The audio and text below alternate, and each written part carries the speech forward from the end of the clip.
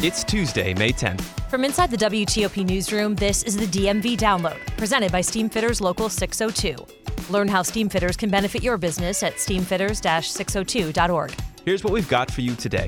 Metro named its new general manager and CEO, Randy Clark. He's set to start the job this summer amid mounting safety and pandemic challenges. I'm excited to be here this morning, and I'm honored to be named as the next general manager and CEO of WMATA. And COVID is on the rise once again in the D.C. area, and many of our friends are sick. We talked to virologist Andrew Pekush about where things stand. I am still optimistic that we're in a different phase now. Thanks for joining us. I'm Luke Garrett. And I'm Megan Cloherty. We now know who is taking the helm at Metro. Randy Clark, who comes to the D.C. area from Austin, Texas, is stepping into what many consider one of the most challenging jobs in U.S. transportation right now, rehabbing an underfunded, aging, yet essential transit system in the nation's capital. There's no question he takes on a big job as current general manager Paul Wiedefeld steps down at the end of the month. Joining us to talk about Clark and what we know so far about his plans for Metro is Luke Lukert, the other Luke. So, Luke, we'll start with the numbers. This is a 5-year deal. Do we know what Randy Clark is getting as far as compensation goes for getting this job? Yeah, he's getting a lot of money. That's what he's getting. Right now, the salary is at $485,000 a year. So Nice. A little bit less than Paul Wiedefeld, but still a pretty penny. And how does that compare to like other transit organizations around the country? It's up there as one of the top. I think it's Really? even higher than New York.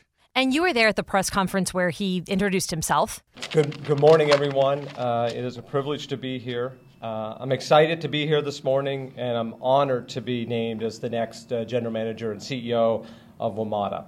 And beyond just thanking the board and the hellos, what other topics did Clark address? Obviously, some questions were brought up about safety concerns. For a period of time, I was the chief safety officer in Boston through a legacy rail system that is actually significantly older than even WMATA. Years and years and years of state of good repair issues have taken a wear on the biggest properties in the country. And those are some holes to dig out of. And WMATA, I think, between Back to Good and Safe Tracks, is doing a great job of that. And there's obviously more to do, and safety is the underlying thing that we have to do every day. It's kind of one of the top things on everybody's mind. So Of we course. addressed the 7,000 series cars and how they were pulled. And he's going to be the CEO and general manager as those cars are coming back. Right. If he comes, as they said, later in the summer. So he'll be overseeing those cars coming back into service. And it's been a tough few years for Metro. So what was the vibe in the room? I mean, I know when you go to a press conference, you can kind of get a sense of, was there excitement? I think there was some excitement. I think that Mr. Clark, General Manager Clark, seemed pretty excited about the opportunity. I really do think that he impressed them as a board. That's what I wanted to ask you. Yeah, Clark comes to D.C. from Austin, and the transportation system there is called CAP Metro. Before that, he spent time in Boston and was actually there during the Boston Marathon bombing. But he was tweeting about that earlier. D.C. is definitely a step up from Austin as far as size goes. Do you know why he was chosen? Was there any indication as to what his qualifications were that won him the job? Well, he just, as you said, had a breadth of experience. And then, you think that Austin is a small little city, but it's pretty large. I mean, it's getting to be one of the larger metro areas in the country. So he's probably been overseeing a lot of that huge growth. Just months before the pandemic, CAP Metro experienced some of the highest year-over-year ridership growth across the country, with 17 straight months of increased ridership following the redesign and optimization of the organization's bus network. And at this press conference, we also heard the topic of fare prices come up. And, Clark was not bashful about saying he really is ready to make some big changes to face these mounting challenges that Metro is facing. We're going to have a serious conversation regionally about commuting patterns but also activity and whether a trip at 10 o'clock at night and how that is equivalency to a morning rush hour trip. And so I think these are good conversations to have with the community. Now, whether that works, I guess we're just going to have to see. Does Clark come to the table with any new ideas? I know you said he kind of wasn't going into specifics, but is there anything he did in Austin that could translate here, do you think? So he ended up doing a really big project in Austin, Project Connect. And basically what it did was it was a referendum in 2020 where he campaigned to get voters to vote for property taxes. Austin voters agreed to one of the largest referendums for a transit expansion in U.S. history through a dedicated property tax, which means multi-billions of dollars will be spent on transit capital projects. The expansion includes light rail, downtown subway expanded bus services, and an all-electric fleet for Central Texas. And that actually matches up with Metro's 2045 plan, where they're hoping to make all of their buses electric by then. And Luke, correct me if I'm wrong, but Clark did speak directly to how he electrified buses in Austin during this press conference this morning. If the program can be advanced quicker, great, but we got to get it right. A lot of it also comes into not just the vehicles themselves, it's the actual infrastructure and working with the utilities. Austin has the uniqueness of Austin Energy is a municipal utility, and so the coordination with the city and the transit authority has been incredibly collaborative. And I look forward to, Pepco and the other utilities in the region are going to play a big role in WMATA's success of that as well. And so coming back to D.C. for a second, does Clark have any ties to D.C. and does he know the area? So he did live here. He mentioned that he lived here and he was excited to move back to D.C. after, doing a little bit of digging. He was a VP of Operations and Member Services with the American Public Transportation Association that's based here in D.C. So he lived here for about 2 years. And he seemed excited about the prospect of living in D.C.? Yeah. And one thing that he stressed is that not only is he going to be the CEO of Metro, he's also going to be one of its most frequent riders. I'm going to be on the service every day. My wife will take the service every day. I guarantee you, there is no one in this community who wants a safe, reliable, frequent service. There's more than the future CEO of this organization and that CEO's wife that will be on that service. So maybe you'll see him on your next trip there. Yeah, that's true. You I'll might look out. see him. I'll keep my eyes out. All right, Luke Lukert breaking it down for us. Our new GM of Metro, Randy Clark. We'll see what comes next. Thank you, Luke. Thanks. And after the break, we talked to a Johns Hopkins virologist about research being done this summer that could mean new vaccines in the fall. If you want to save money and grow profits on your next commercial heating, cooling, HVAC, or refrigeration project, go with the men and women of Steamfitters Local 602. You can trust the experience of its workforce, members who have expertise in heating, air conditioning, refrigeration, and process piping to deliver work that's on time and on budget.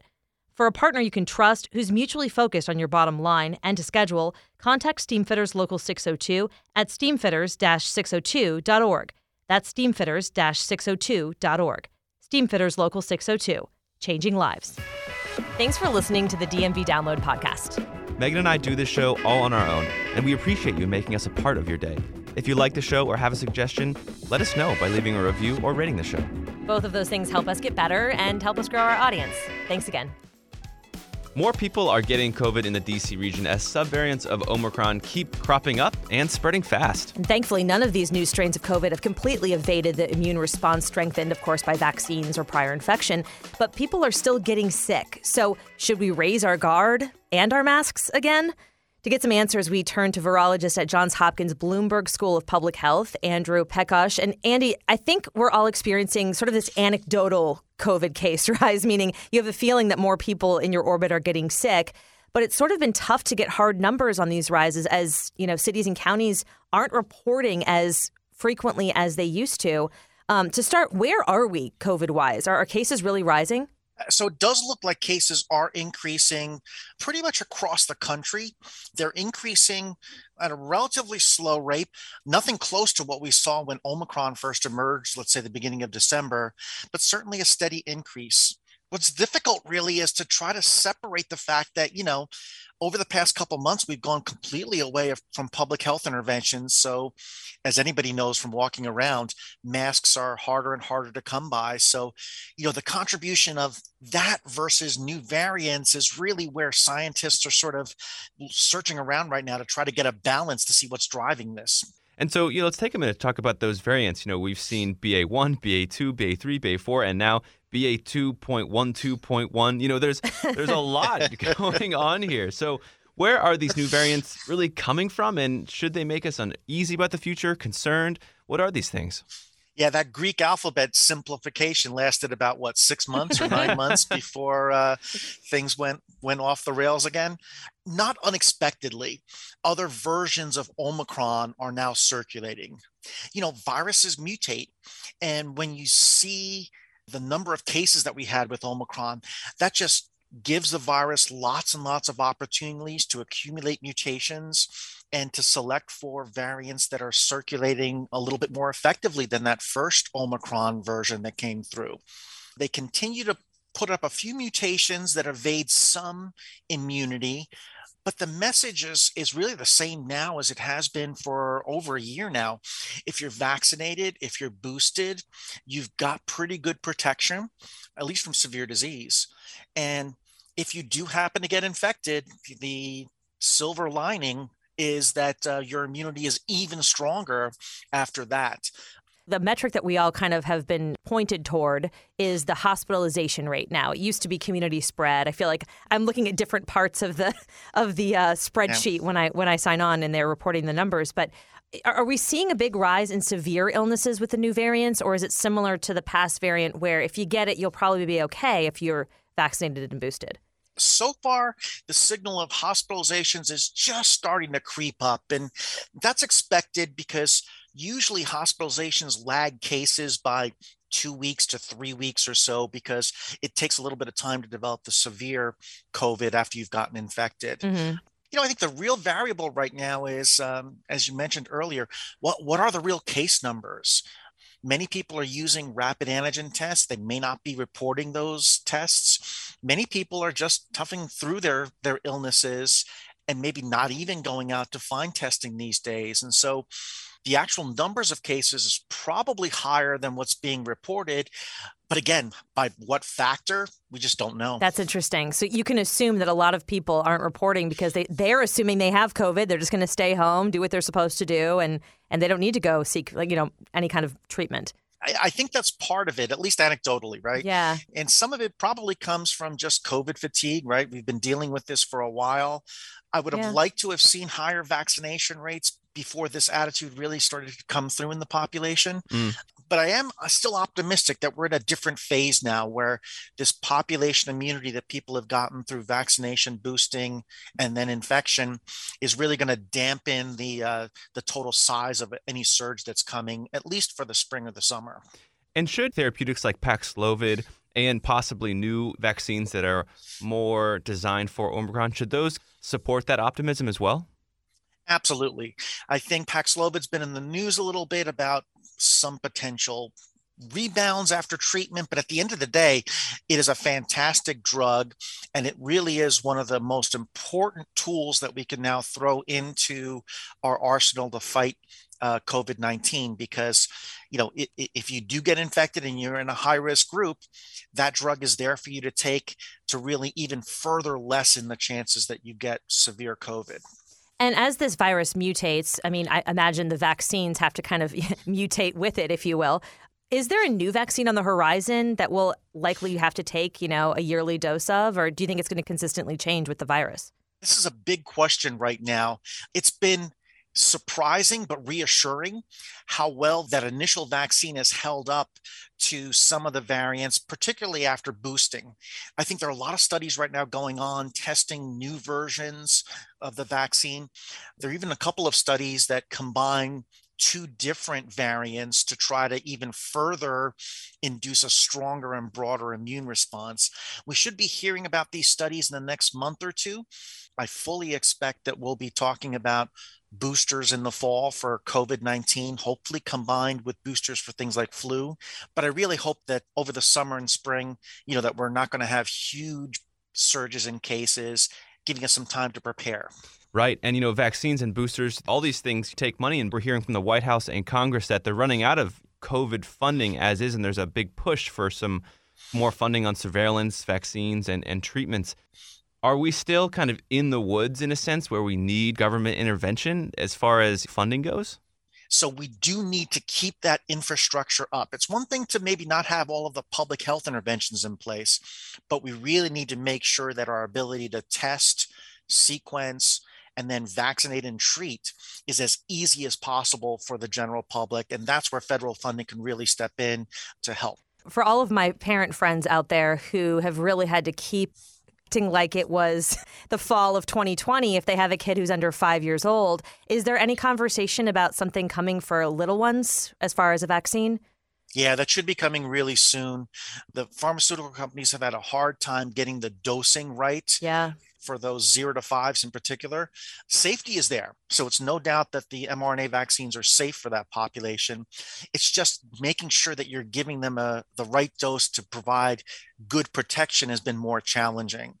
We want to make sure that that population has something to be able to protect them from infection.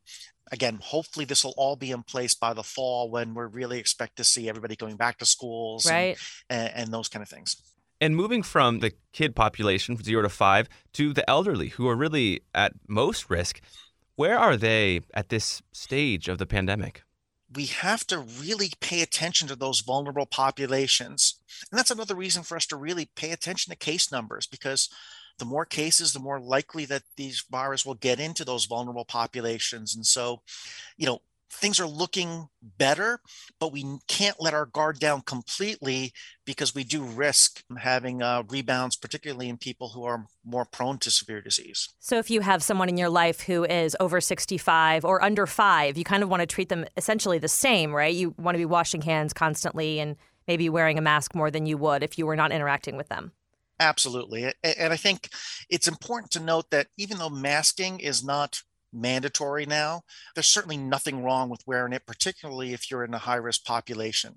Right now, when I go out to the grocery store and other places, I still wear a mask. I think that's something that we as a society should be more accepting of, because it will help us protect, again, everybody from infection, but in particular the vulnerable populations. All right. Well, Andrew Pikosh, thanks so much for joining us and filling us in. My pleasure. And before we go, we've got to talk about the Washington Harbor, which has been getting a lot of attention on social media, TikTok, and Twitter. Wait, today. why? Well, so there's a TikToker at Best Addresses, like the TikTok name, and he's a real estate agent in D.C., and he basically did a video around, the Georgetown Harbor, that big complex, kind of residential, businessy place. Yeah. And he showed how this building could literally turn into a boat. Into a boat? Yeah, pretty much. Wait, like the restaurants and the all this like really expensive condos? It could just float. And so I actually did a little bit more digging, and I found this article that was published in the Civil Engineering Practice publication back in the summer of 1993, in and around when this building was really made.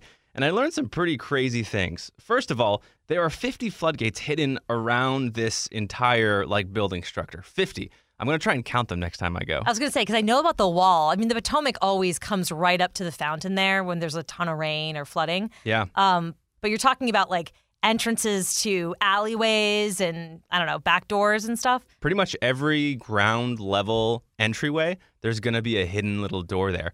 And it's because not only is the Potomac there, but there's also a hidden aquifer that runs right beneath it. So that's why it could really float. And so they had to do all these crazy things. And they brought in these engineers who had worked previously on nuclear containment plants, because nuclear reactors need to be cooled down. So often they're right near the ocean or a river. Mm-hmm. So they bring in these architects to build this, residential building in Georgetown. Wait, so theoretically, if there was enough rain, this whole thing would just pop, it would just float to the top and float down the Potomac. Yes, but they engineered around it. And they did that by basically allowing the structure to intake water to act as a counterbalance. So when you walk around, if the water levels go above 6 feet, there are actually these grates, and water will go into the parking garage, and then that'll act as a weight, and it's just like a physics, right, counterbalance, counterweight kind of deal. Oh, cool. That's so random. Why are you bringing this up? Were you down there or something? I was down there for a run yesterday. And I saw the silt kind of go up on that dock that's right there. Yeah. And the floodgates, were up, and the water was, pressed up against it. But it's crazy. I mean, I'm really going to go down there now and just do a little survey, just walk around in my little notebook and Part of me wonders, see what I can find. Yeah, I wonder if the Watergate and the Kennedy Center and those all have their actual boats too. Who knows? I mean, if you find out, let us know. Well, that'll do it for us today on the DMV Download, sponsored by Steamfitters Local 602. Our managing editor is Craig Schwalb, and our music is by Real World. Give us a review and rate our show if you get the chance. You can also follow us on social media where we're posting every day. You can find out more about the podcast and become one of our VIP listeners at dmvdownload.com. The DMV Download is a product of WTOP News. Listed on 103.5 FM in the D.C. area, 107.7 FM in Virginia, 103.9 FM in Frederick, online at WTOP.com and on the WTOP News app. Have a great night, guys.